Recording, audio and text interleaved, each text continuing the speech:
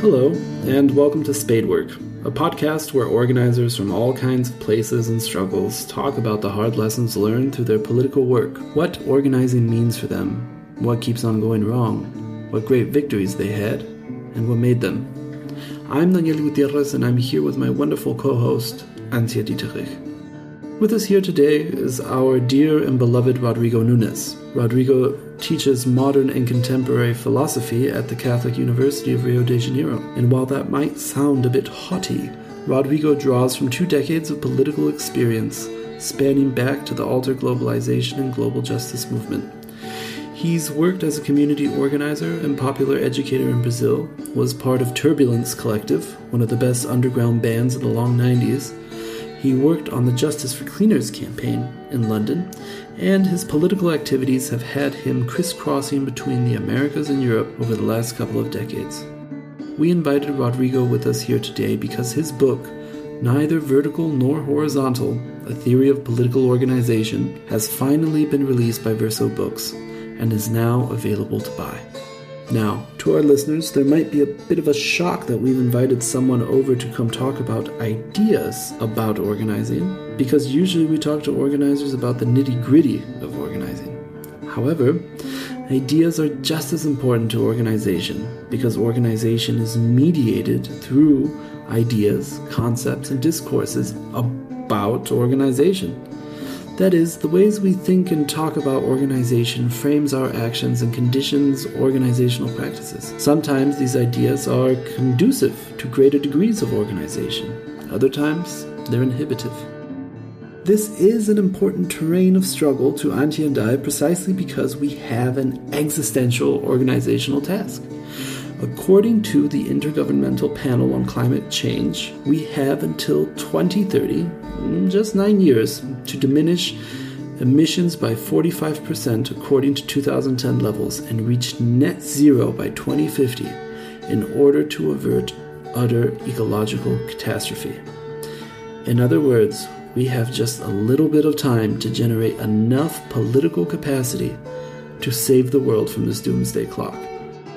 In episode 2, we talked to Kim Solievna of Ende Gelände and Katharina Stiel, union organizer and members of Friday for Future, to talk about the tension between spadework, Ella Baker's conceptualization of political organizing as long and difficult preparatory agricultural labor of digging, seeding, irrigating, and mending that makes a political harvest possible, and the ticking of the clock. To this end, we feel that Rodrigo's book provides us with political ammunition that functions to make us more capable of meeting the task. Drawn from the long tradition of the anti-capitalist left and from an array of thinkers from Lenin to Derrida, his work summons history, particularly that of the last 10 years, to exercise our theories of organization in order to provide a brilliantly fresh, rigorous, and open toolbox to get to work. This accounting of people's genuine attempts to change the world for the better and the tragic evaluation provided is refreshingly considerate and careful and breaks from a tradition of stinging critique that tends to dominate strands of left thought. Despite this care, the work is nonetheless sobering, and as we know, sobriety is as painful as it is clarifying. So, Rodrigo, thank you for coming here today. Thank you. Your work uses climate change to frame the problem of organization in the ways that we just laid out a minute ago. As we said, the problem is that we have to achieve a certain political effect, which is a tremendous reduction of CO2 emissions, in a certain amount of time, about 8 to 9 years. But as we've gone over time and again, organizing takes time. Do we have time to organize, or should we be thinking more in terms of spontaneity? Well, I think we could invert the question and ask, do we have the luxury of thinking in terms of spontaneity? Because the problem with thinking in terms of spontaneity is that, yeah, sure, maybe we don't have the time that would be required to do the amount of organizing that we need to do. But on the other hand, what does it mean? What would it mean to trust spontaneity to do the job for us? Because obviously, in order to trust spontaneity to do the job for us, we would have to be sure that it not only can do that job, but that it will. And that it will do it in the amount of time that we have by the end of the decade, and that it will do it to the extent that we need. And I think this is the way in which the problem of spontaneity needs to be posed.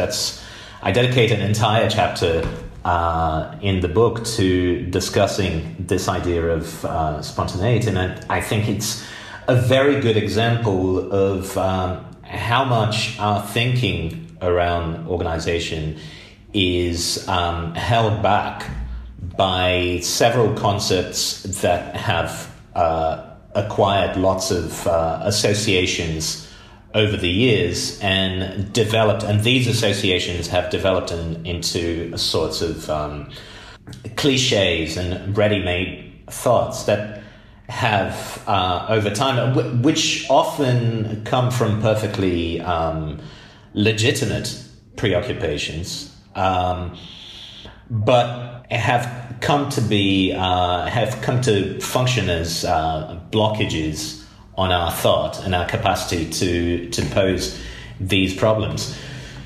So, for example, if we say what happens when we oppose spontaneity to organization is we're effectively supposing that spontaneous things are not organized and organized things are not spontaneous. The problem with that sort of thinking becomes even more explicit when we oppose self-organization to organization, because then you're opposing the qualifier of a concept, self, to the concept itself, as if self-organization were the contrary of organization, which is a way of, and this is obviously connected to the critique of organization from the point of view of spontaneity, that we shouldn't organize, we should trust the spontaneous capacity of people to come together and do what they need to do. What we're doing in that case is effectively we're saying organization is always, if we oppose spontaneity or self-organization to organization, we're saying organization is always organization imposed by an other, imposed from the outside, imposed from someone who should not be doing that. Obviously, then, the possibility of distinguishing organization, what would be organized, i.e. hetero-organized, organized by another, organized from the outside, the possibility of distinguishing that from what is self-organized or what is spontaneous would hinge on the possibility of drawing a boundary separating what's inside, what a circumscribed collection of people spontaneously think and spontaneously want, and what would be the outside, the outsiders, the external influence that would come from without this group and bring other ways of thinking and acting.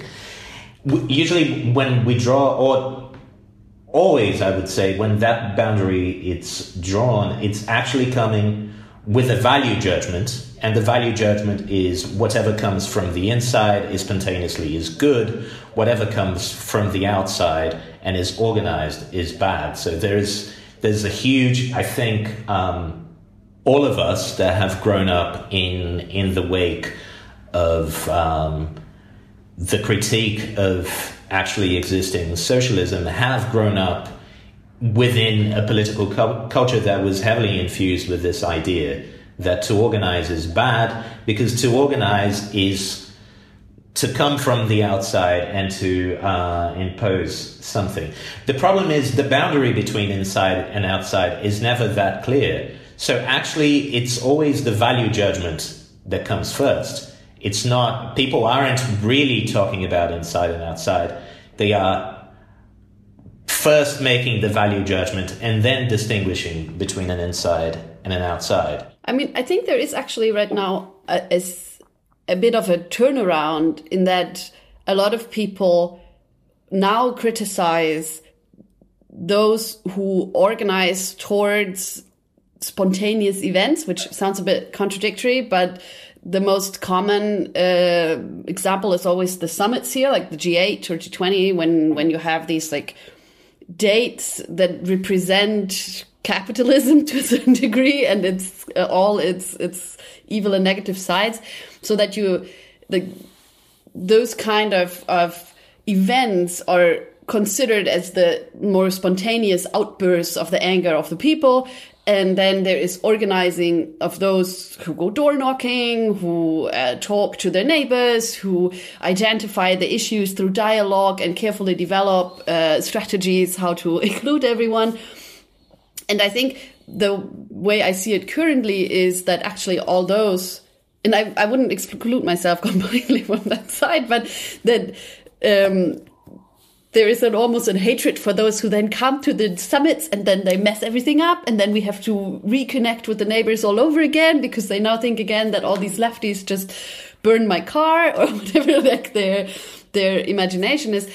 And so I used to be stronger on that side of really opposing these mass mobilizations, but with the eye on climate change, and now seeing, for example, these Fridays for Future campaigns, but also Ende Gelände, I do clearly see a necessity to stop seeing them as opposed, or even as that separatable, as you said. The first thing, obviously, is, and this is one of the things that I'm trying to do with the book. I'm trying to say this grammar that opposes spontaneity to organization, or self-organization to organization, which would mean that organization is always hetero-organization, is always organization from the outside, and therefore immediately assumed to be bad. This way of thinking is actually very damaging.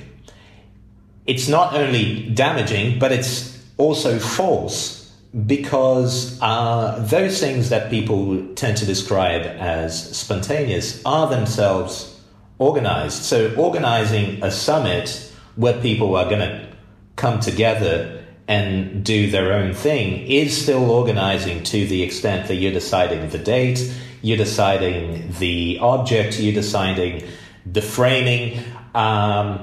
Through the framing, you're kind of deciding what kinds of people you're going to attract and what kinds of political action you're going to attract to that. But there's still a very strong idea that the only way that is only acceptable if it's under the guise of, well, we bring everyone together and everyone does their own thing. So this is how people who believe in this grammar that opposes spontaneity to organization justify themselves, the fact that they're organizing things. Well, we organize things, but then people do their own thing, which is a very funny idea, because it always makes me think. Obviously you have an analysis of the situation. You have an analysis of the world, of the state of global capitalism, of climate change, and what needs to be done about it. But then somehow you believe this analysis is true, because obviously to have an analysis is to believe it is true. But somehow you believe that it would be wrong to try and bring other people over to your analysis. There is something dirty about doing that. Where does that come from? It comes precisely from this grammar that opposes organization to spontaneity and makes organization something that's supposedly always forced on on other people. This dirty feeling is also something that I've seen in multiple occasions. Like, I was in an extra-parliamentary left organization from 2015 to 2019 here in Berlin. And then one time at the university, I was talking to a comrade there who was like part of some anarchist collective or something like that. And then he was saying in reference to my organization at that time, like, oh yeah, like you guys are like these conspiracy people. Like I see you everywhere and I have the feeling that you guys are pulling strings behind people's backs or something like that, which was a crazy imagination because I was like, I wish. I wish we had that kind of organizational capacity of coordination, but really we don't. And on the other hand, it was crazy that there was this sinister connotation to coordination, that coordination can only be sinister and conniving and mysterious and then manipulative. Yeah. And then likewise, that also came up recently in the housing thing. I'm part of the Deutsche Wohnen Enteignen campaign here, the campaign to expropriate big landlords. But when the organization conversation came up, someone had also expressed like, oh yeah, this sounds all good to organize others, but am I being organized by you all? Because I've also had this experience in the past that, you know, like someone manipulated me and I like my voice was instrumentalized in another political process. And so, like, you know, these fears come from like legitimate places, but it's also that then that creates this negative backlash on any kind of attempt at initiative to begin with. I wonder how much that actually does. This is why I said that with the title, connect to the horizontal versus vertical, because I feel the fear of being organized has to do with the question of how much do I then still have control over what is going to happen? How much is there a leadership that takes my voice or dictates what I do and I'm just in it, like chained to my comrades and will never speak out again? Or is there, like, I think there is this impression that being organized means almost like in the workplace, there is the boss and then there's management and then there's me. Yeah, and obviously these kinds of associations, they're not arbitrary. They're not simply paranoid, or they're not purely paranoid. They come from experience. They come from experience. They come from history.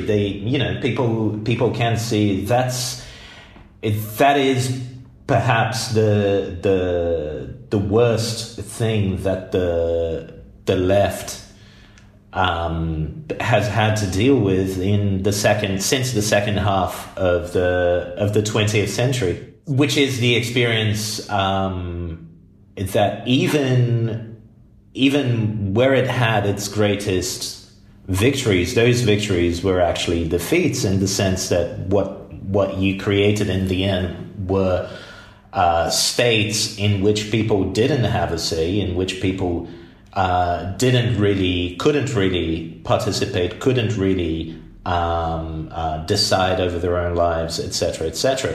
And then lots of bureaucratic structures all over the world that reproduce precisely that pattern of behavior. Precisely what I wanted to do was to point out that actually once you suspend belief in that conceptual grammar that opposes self-organization to organization, or spontaneity to organization, you realize that it makes no sense to associate this fear with organization per se. Why? Because even how does a spontaneous, how does a wildcat strike happen? It's not just everyone getting the same idea. Stayed at home same day for some reason. It's not even a memo. It's not even a memo because it's not coming from anywhere. It's just like, everyone's configurations are updated at the same time. And people everyone along the assembly line just goes, strike. No, it's, Some people have the idea, they invite other people they trust, they invite other people they trust, people convince one another, people act on one another, people organize one another. What's the difference in that situation is that you have a situation of reciprocity. No one has the power to force anyone else to do anything. So the problem is not organization per se. The problem is sustaining reciprocity over time, and lots of different political traditions, perhaps particularly the anarchist tradition, have come up with mechanisms like the rotation of functions, the leaders and representatives being subject to recall at any time, that try and precisely deal with that issue of reciprocity and keep lack of reciprocity, or keeping the control of some people over others, which is perfectly natural because some people will be more experienced, or they'll be more charismatic, or they'll have more friends and the trust of more people within the group, etc., etc. But you have these different mechanisms to try and deal with that. So once you understand that actually what is self-organized is organized by people acting on one another, you understand that the problem is not organization per se. The problem is, how do you prevent organization from relapsing into forms of organization that lack reciprocity? And this means that the opposition on which the both oppositions on that this question supposed, i.e. the opposition between the conceptual opposition between spontaneity and organization, but also the political opposition between the people who organized, but organized only spontaneous demonstrations, organized only these platforms for people to express themselves, and which supposedly would be okay precisely because they would be reciprocal, because no one is telling the people coming to the demonstration what to do. The opposition between that and people organizing in a workplace, or people organizing with a neighborhood association, etc., whether it's people in the neighborhood or people who come from outside the neighborhood to work with that neighborhood, that difference disappears. It's not a difference between spontaneity and organization. It's two kinds of organization. One that's probably going to have a greater level of reciprocity because it's more open-ended. The other which is probably going to be capable of pushing forward demands and campaigns in a much more targeted way, without that necessarily meaning that it lacks reciprocity, without that necessarily meaning that it's undemocratic, that it's top-down, that is imposed from outside, etc., etc. I also do have this, because Daniel just noted also on the side the assembly term, that this idea of a group comes together and everyone expresses, that obviously develops its very own hierarchies, right? It's not necessarily actually liberating for everyone, but you see quite often like the white middle class dude with a university education to be so much more visible and outspoken. I feel that not only is it often a problem, not often is the organizational problem spoken of creating like the right form in which, if we just build this thing, people will then come together and do what they will do that will lead in solving the climate problem. People magic. But that also is often buttressed or connected to this, we just need the right people. Like if we collect the right class or identity, then that will automatically produce this fucking change, right? And so like you see that in terms of like saying the discussions around class or identity precisely, right? Is like, like if we just actually talk to the working class, like if we just said what they were saying, they would follow us. Or if we actually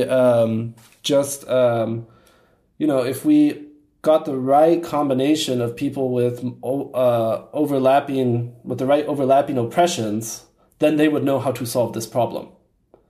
And so I feel that the question of this right form is often connected to the question of right political subject. That is often both conceptualized in like ready-made forms. Like all you have to do is create the stadium and get the right people, and then they'll play ball, and it'll end in the field of dreams. It's the field of dreams approach to politics. Yes, just build it and they'll come. Yeah.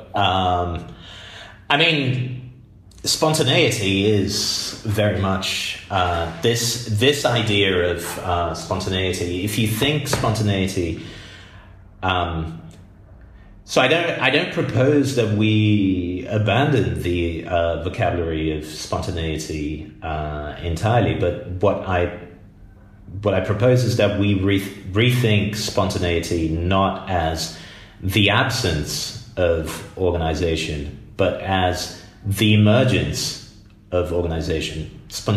Spontaneity is the emergence of patterns of organization, and these patterns of organization, they may be very fleeting and last only for an afternoon, or they may last for several months in entirely informal ways, or they may become progressively formalized and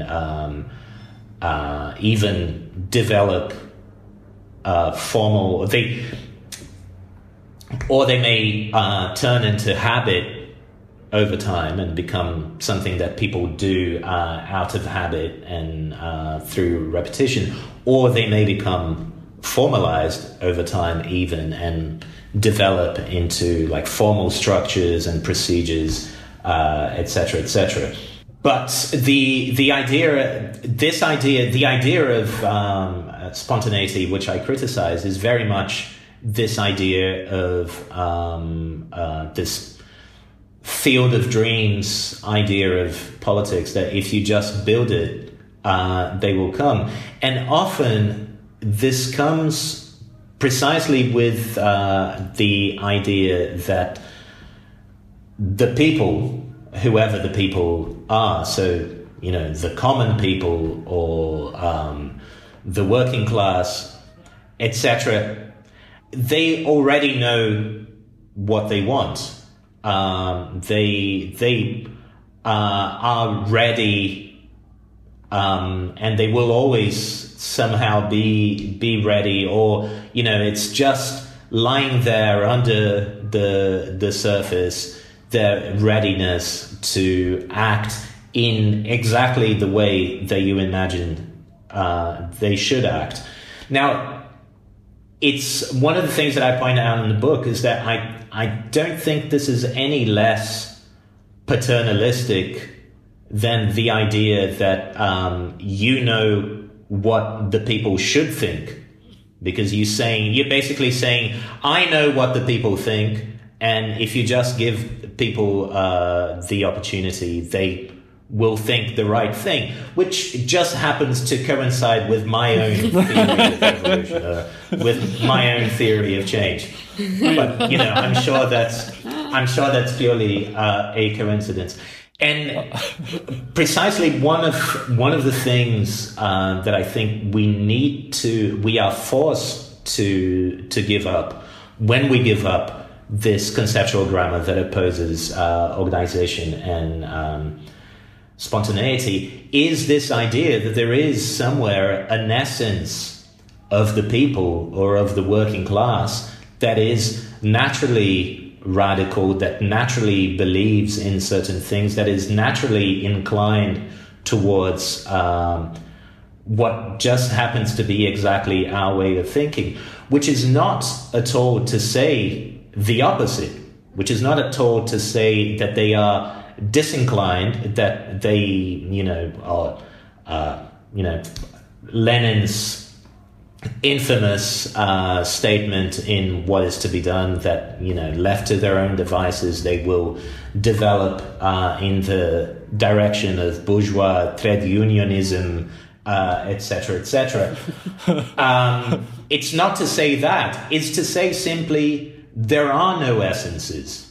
And it's precisely because there is no essence, precisely because there is no natural inclination of anyone towards this or that political position, that organization is necessary.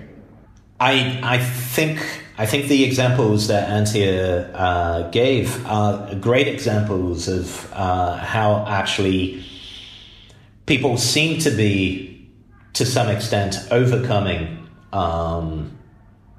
those divisions and overcoming the kind of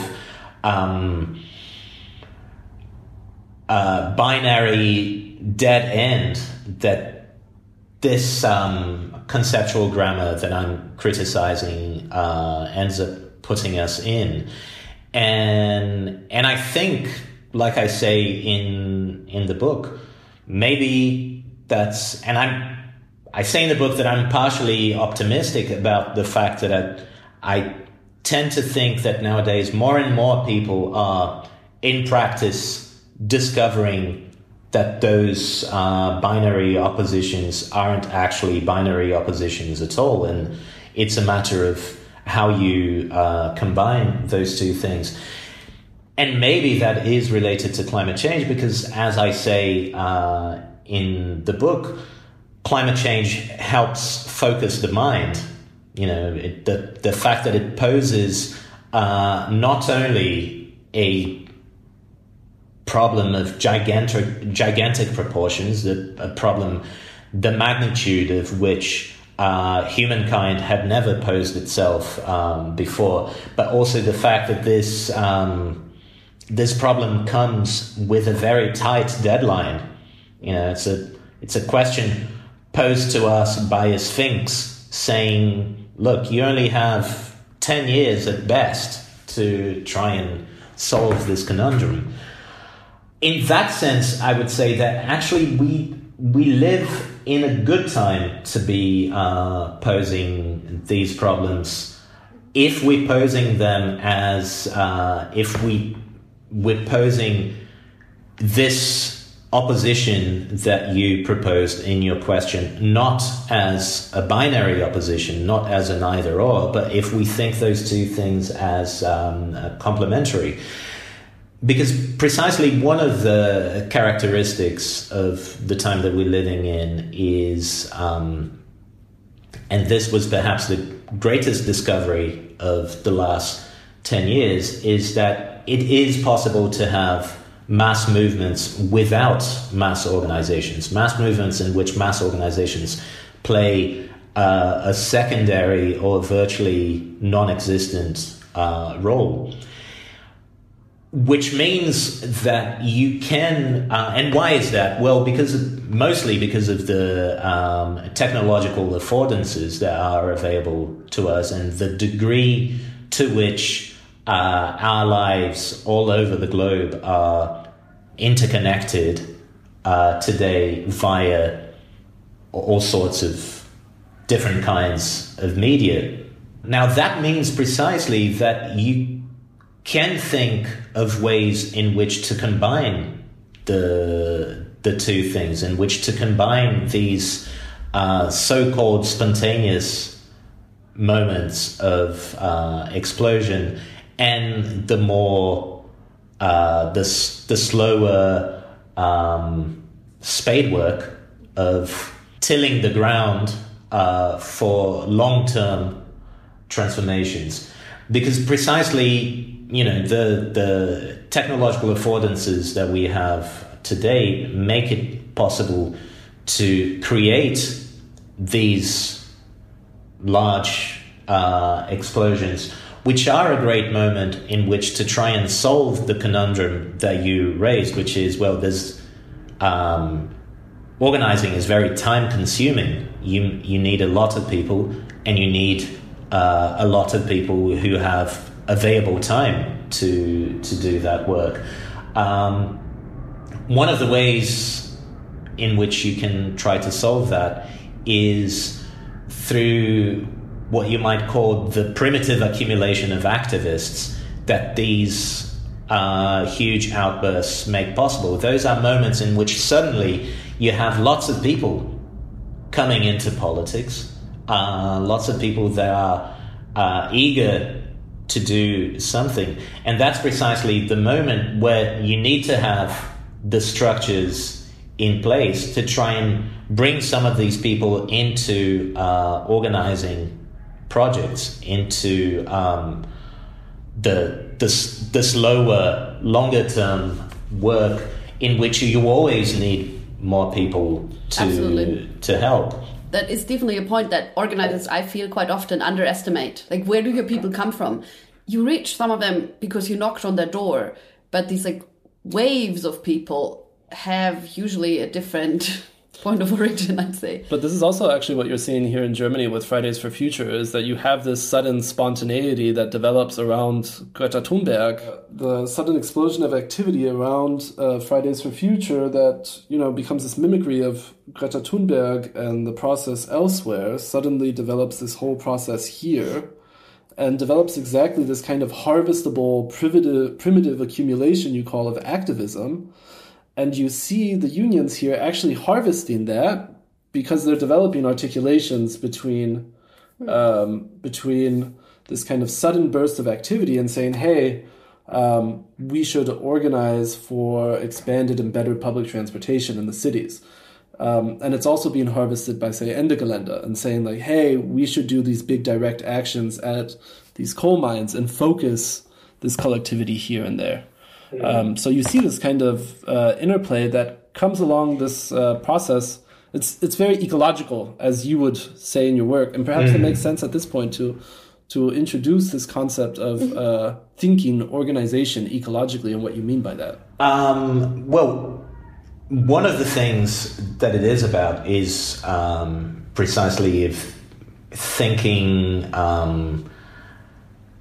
how to make the resources of different organizations and different initiatives work in common. Like the basic idea of thinking organization as ecology is, first of all, the question of organization is not a prescriptive question posed at the level of individual organizations. So when we ask the question of organization, we're not asking the question, what organization should everyone belong to, or what organizational form is the right organizational form for every organization. We're posing it, if we pose it ecologically, it means we pose it, we take as given that there's always a plurality of organizational forms, there's always a plurality of organizations, there's always a plurality of actors. There are loads of actors who don't belong to any organizations, or individuals who don't belong to any organizations, but somehow belong to what they used to call in Italy in the 70s the area of the movement. And the question then becomes, how do you mobilize the area? How do you make sure that the work that you're doing helps the work that these other organizations or these other campaigns are doing? And conversely, how can you take advantage, how can you piggyback the work they're doing in ways that are obviously not just exploitative, as the left often tends to be with one another, because ultimately we still tend to think not in ecological terms, but as if we were competing against one another, precisely because in the background we still work with this idea that organizing is about organizing the right organization, the organization that has the correct line, and the organization that should win. So every encounter between organizations or between campaigns is in the background an encounter, a fight to decide, who's the vanguard of the struggle, who's got the correct line, who should win. So this is the other thing that posing the question of organization ecologically means. It means shifting our mode of thinking towards thinking, not how do we compete against people who have a strategy that's not quite ours or have a different analysis to ours, or who are prioritizing other things. But, how far can we go? Can we walk with them?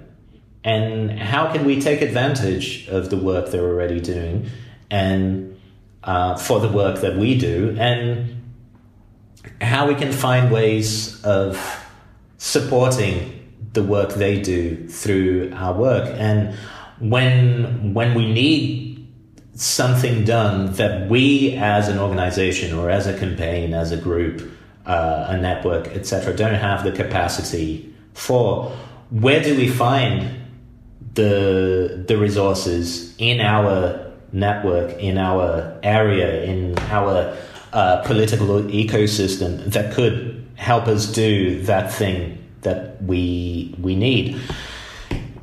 So in that sense, it's not, if there is, I say this a few times in the book, if there is something prescriptive in the book, it's not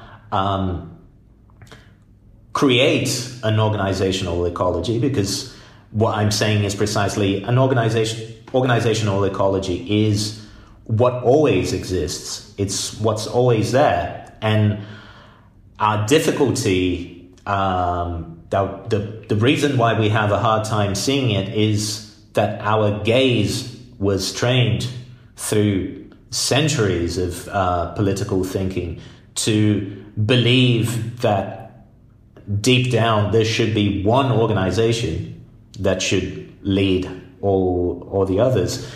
But if there is something prescriptive in the book, is precisely this idea of think in ecological terms, think as an ecology. Don't think,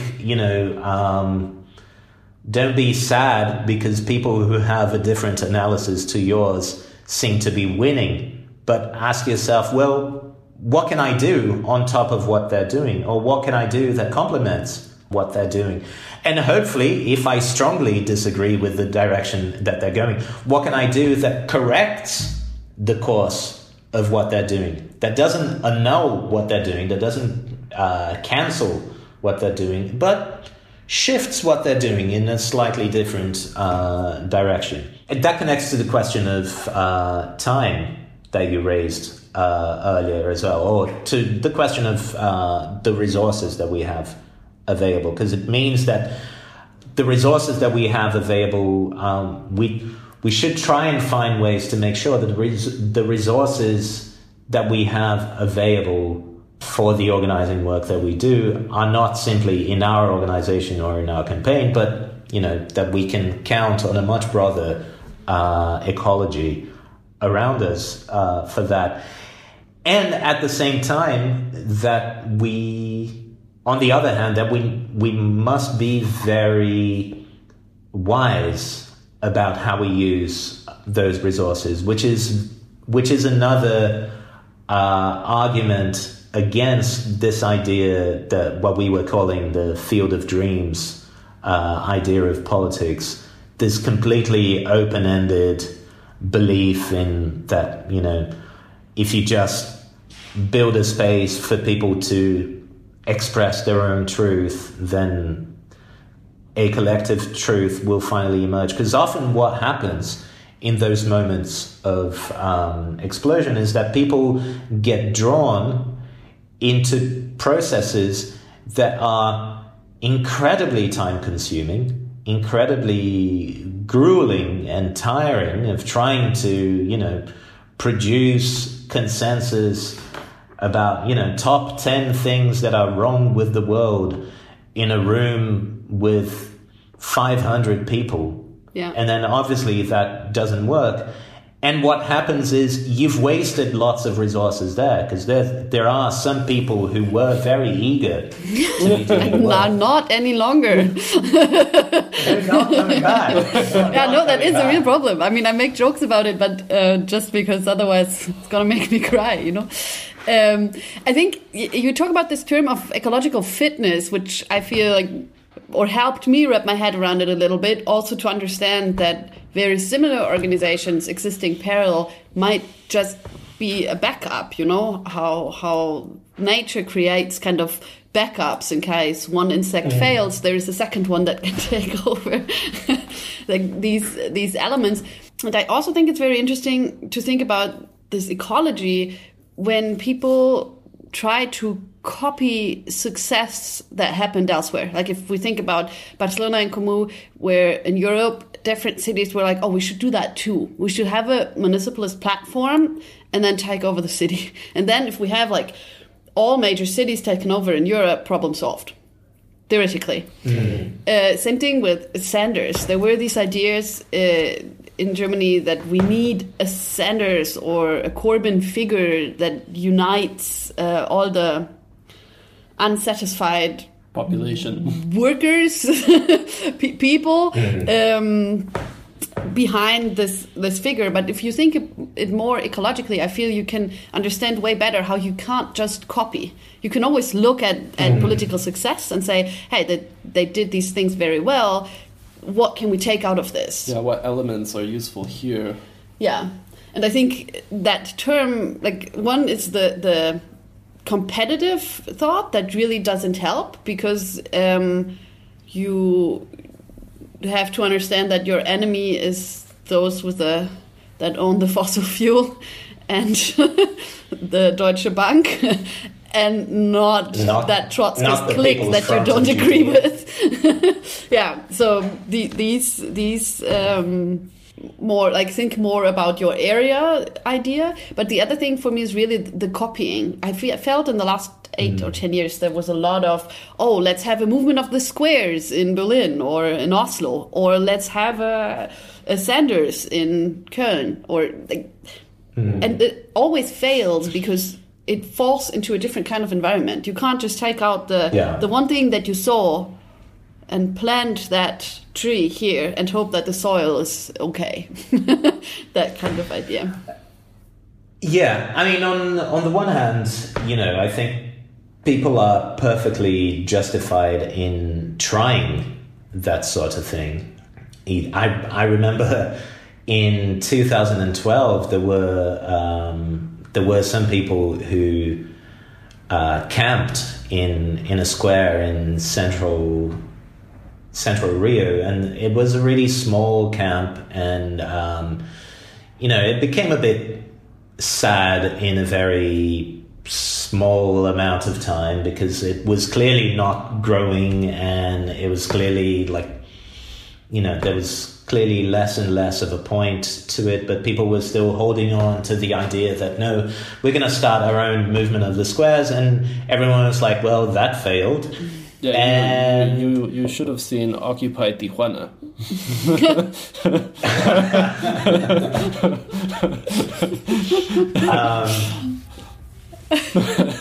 Or maybe I shouldn't.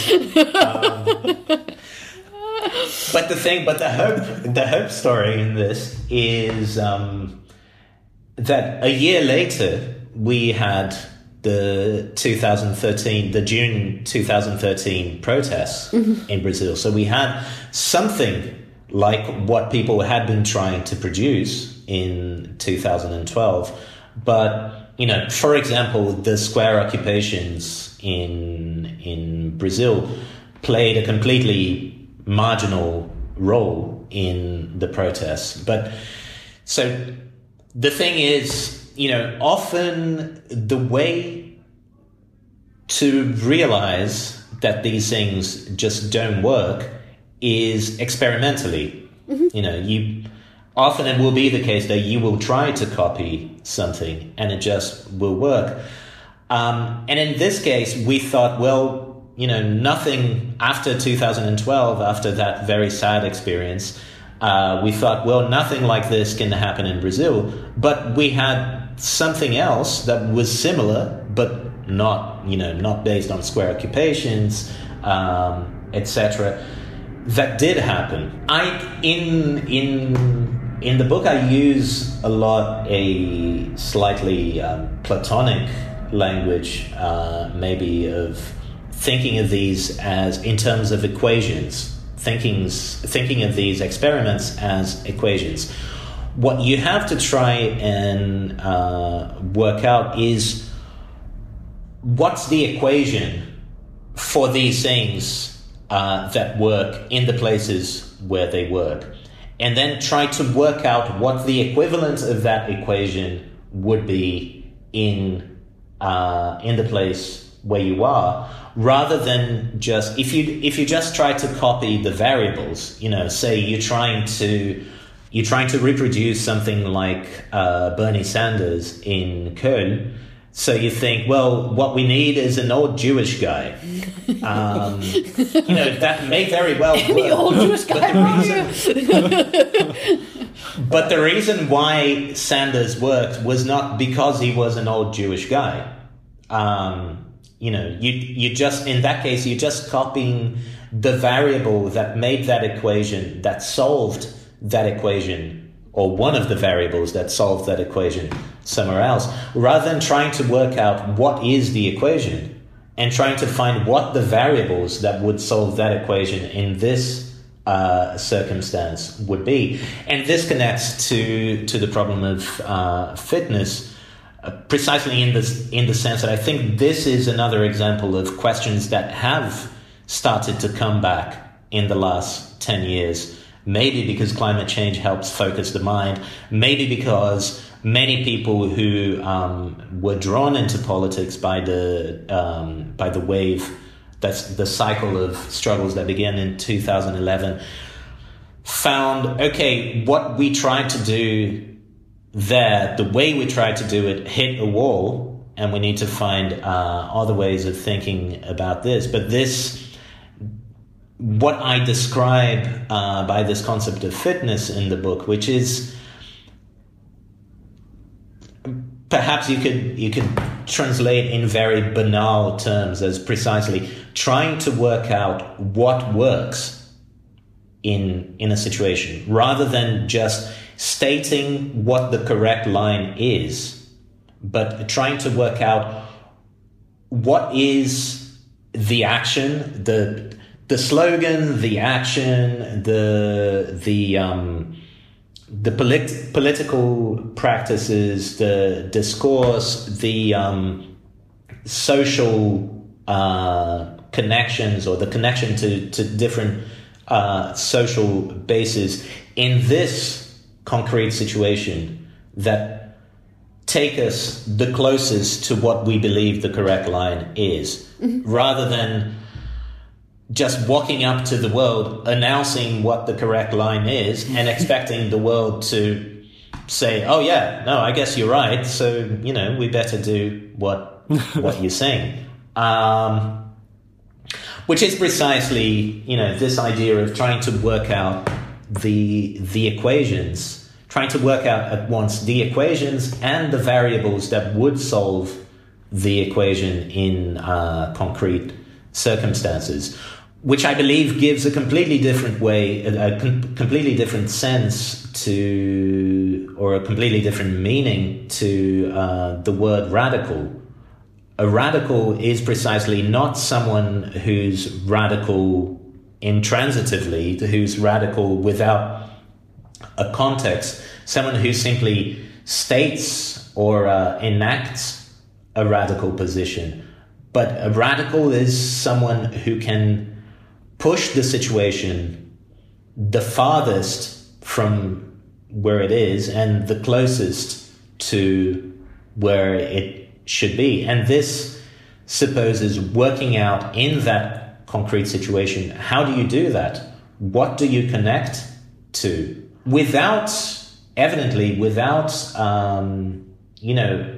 doesn't mean, which is another thing that sadly, another type of copying that the left sadly does a lot of, which is like, well, demonizing migrants works for the right, so why don't we try that too? Obviously, if you're doing that, you're not being radical, according to this definition. You're just being an asshole, actually. You shouldn't be allowed to describe yourself as the left. And also, you're not being radical in this definition, because precisely you're not taking the situation anywhere nearer to where it should be. On the contrary, you're just making things worse, because now instead of there being just one party or one side of the political spectrum demonizing migrants, you're saying, oh, well, why don't we do that too? Why don't we gang up on migrants as well?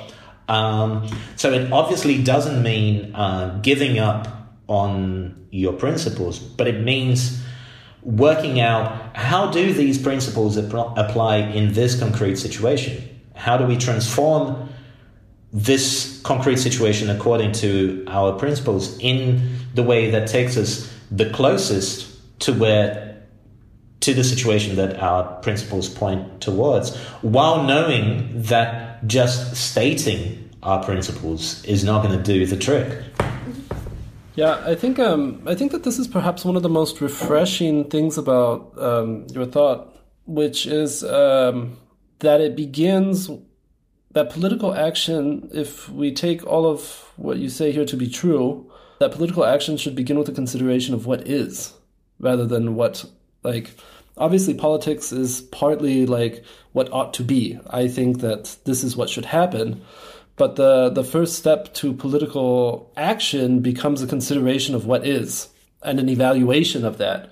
And so it becomes far more conjunctural, far more based on the concrete situation and scenario at hand, that this is where we should begin the evaluation of what to do, like rather than just try to copy different things or... which, as you said, it's fine. Like, obviously, we need inspiration, and sometimes it's helpful. It's always helpful to experiment. And often you can only know that things don't work by trying them out. 100%. As a comrade of mine currently in the UK said, I just wish we could fail faster.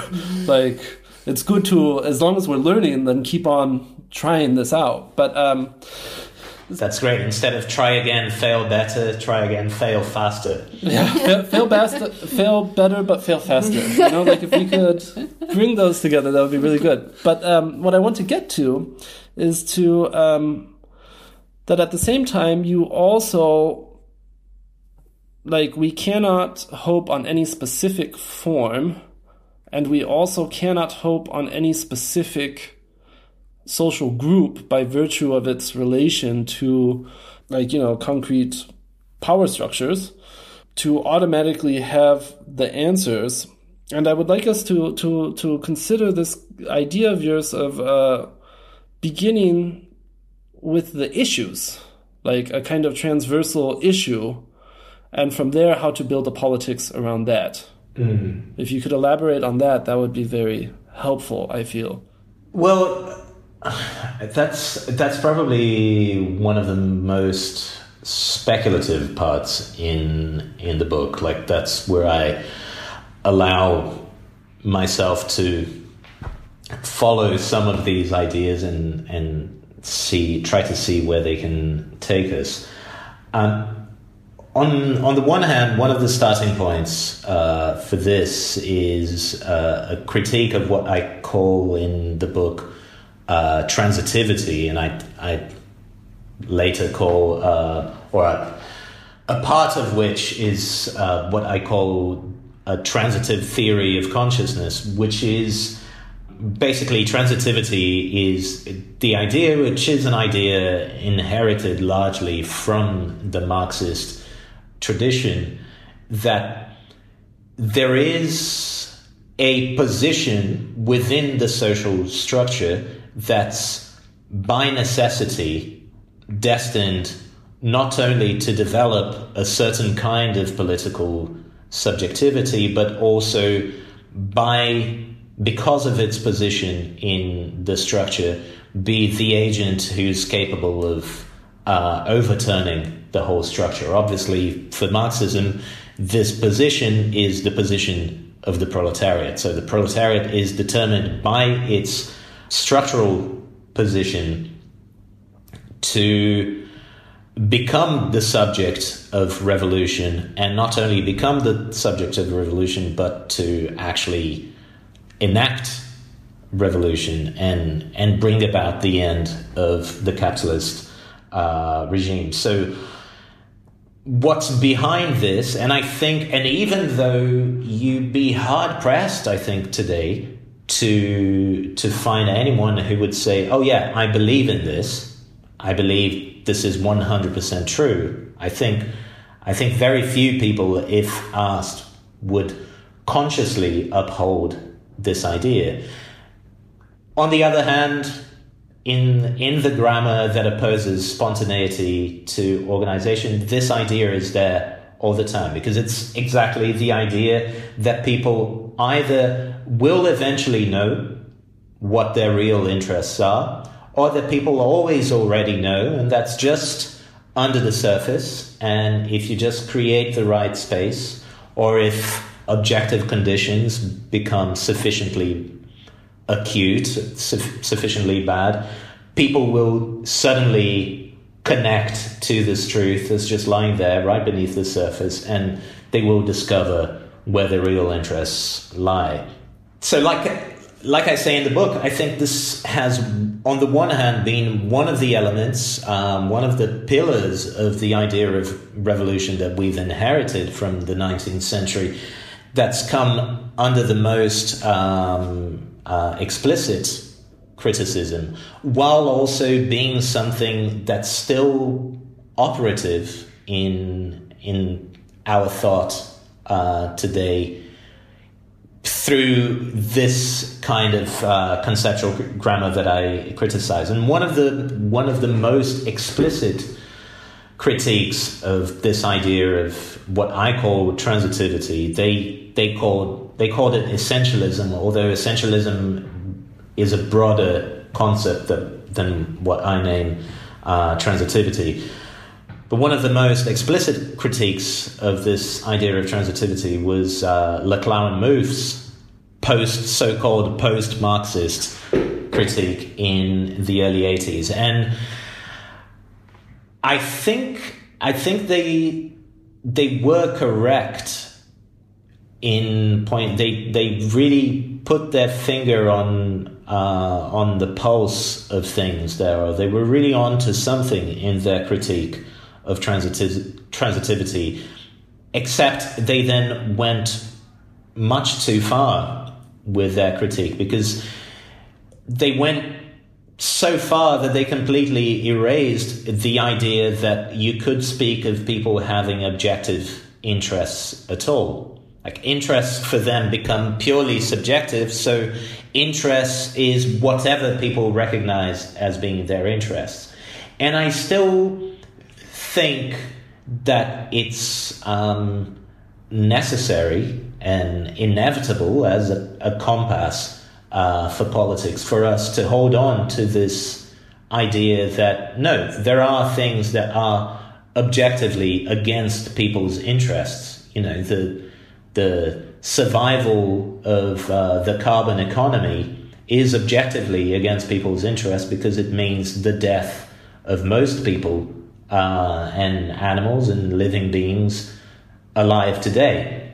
But the problem remains that people don't necessarily recognize their objective interests all the time. So people can be fundamentally wrong about their interests. People can fundamentally misrecognize their interests. And this is one of the biggest problems in politics, is finding ways of creating the circumstances in which, the conditions in which people can come to recognize what their objective interests are. And you could at this point object, well, objective interests according to whom? According to you? Well, yes, I fully recognize that I could be wrong too.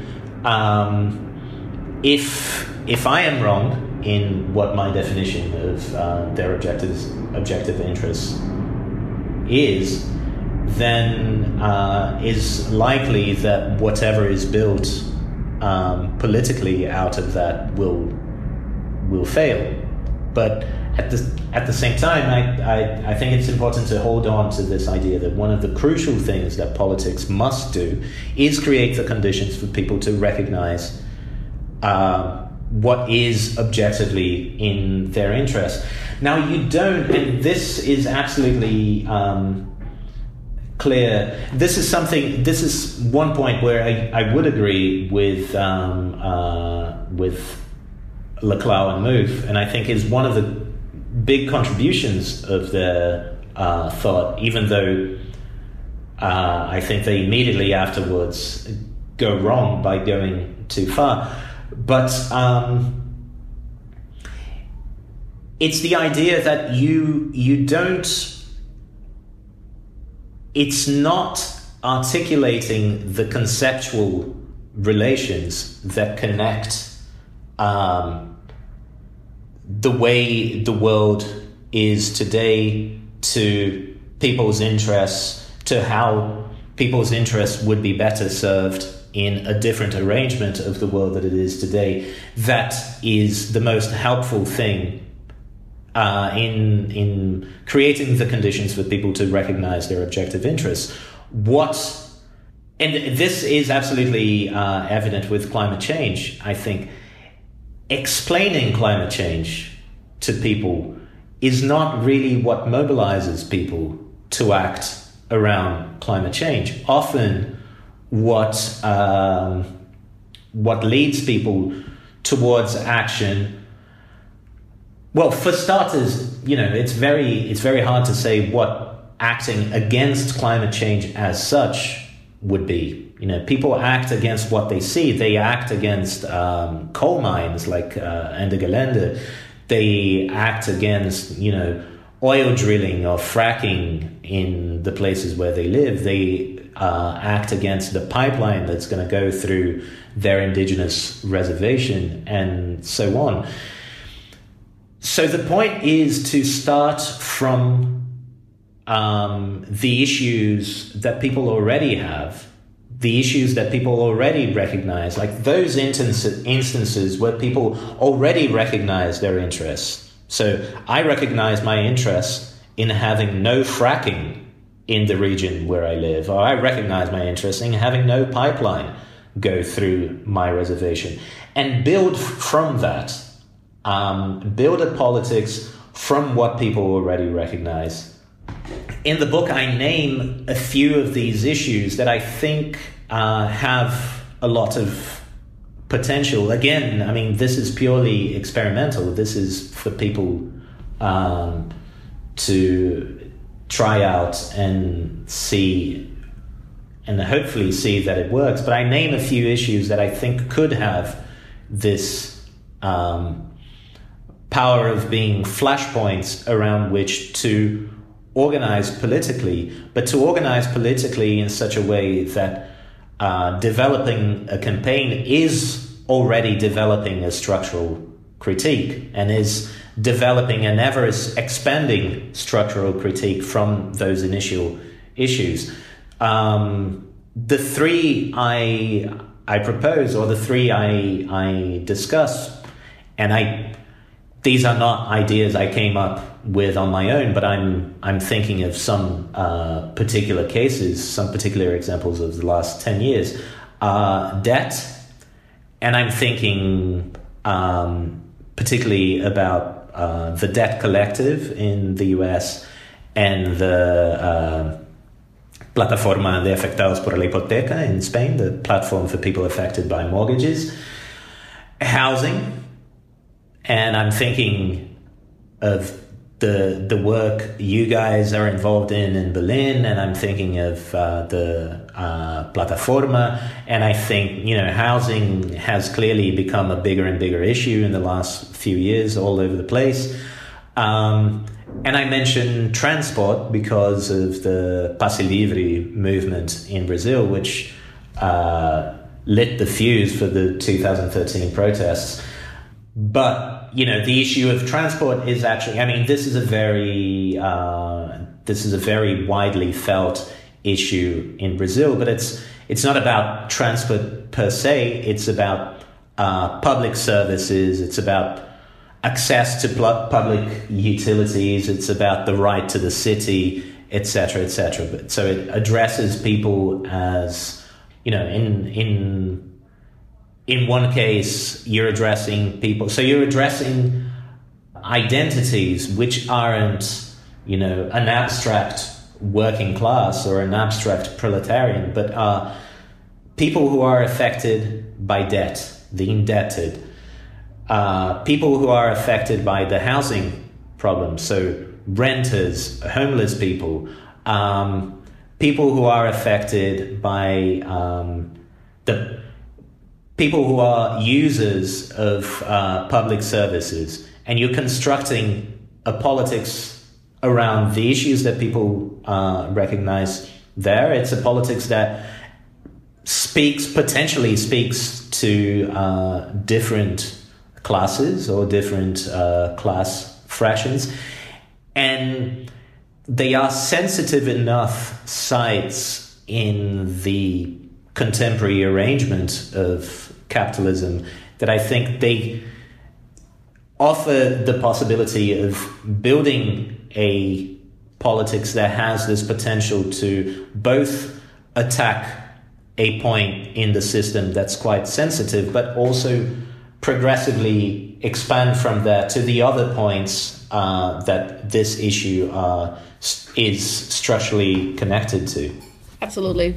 And I thought that was a very interesting way of moving to this, what we had earlier, the way of thinking analytically about a problem, a bit more from the outside of your direct effectiveness.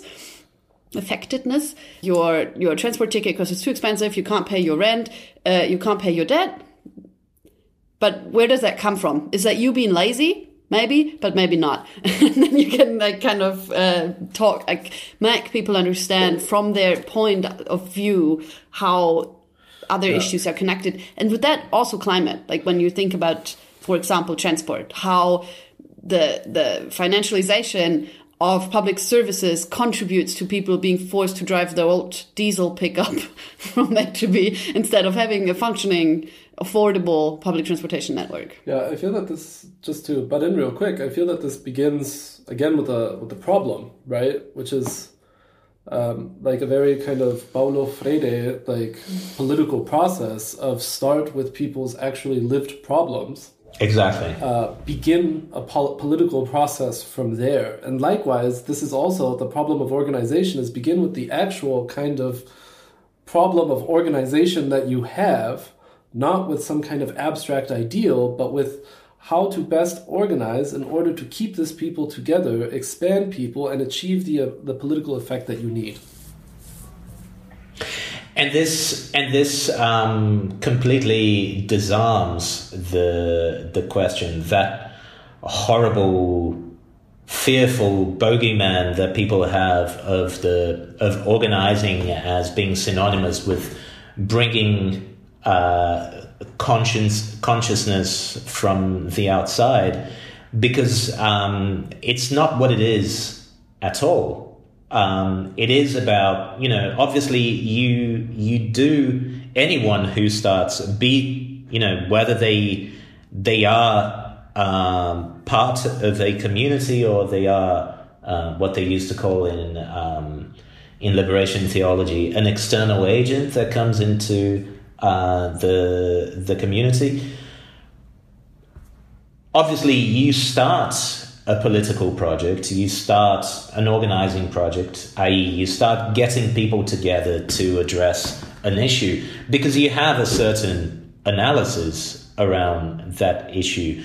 But the work is not ramming your analysis down people's throats. The work is, the campaign itself is the process of people working out an analysis for themselves, is the process, the how you choose your targets, how you choose, what your campaign priorities are, etc., is precisely the process of progressively developing a structural analysis. And you do this collectively.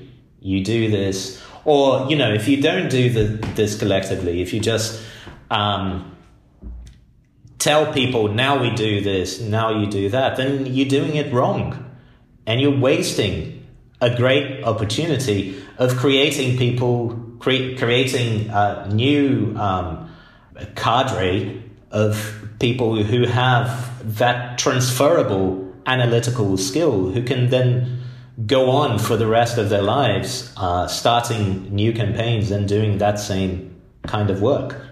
I have all my questions answered. Yeah, I think I know how to do the Revolutionär Realpolitik jetzt. Yeah. No, but I don't. Which question was that? No, I mean, this is the book. Anyways, Rodrigo, thank you for coming on with us. Very much appreciated. Thank you very much for the invitation. Rodrigo's book, Neither Vertical Nor Horizontal, A Theory of Political Organization, is available at Verso Books. Thank you for tuning in to Spadework Podcast, an educational project by Werkstatt für Bewegungsbildung, a movement school dedicated to providing ordinary people with the tools capable of building resilient, rewarding, and effective political organizations. Please find a link to the Werkstatt in the description. This project is made possible by so many labors. We'd like to thank Rosa Luxemburg Stiftung and Roar Magazine for their comradely support.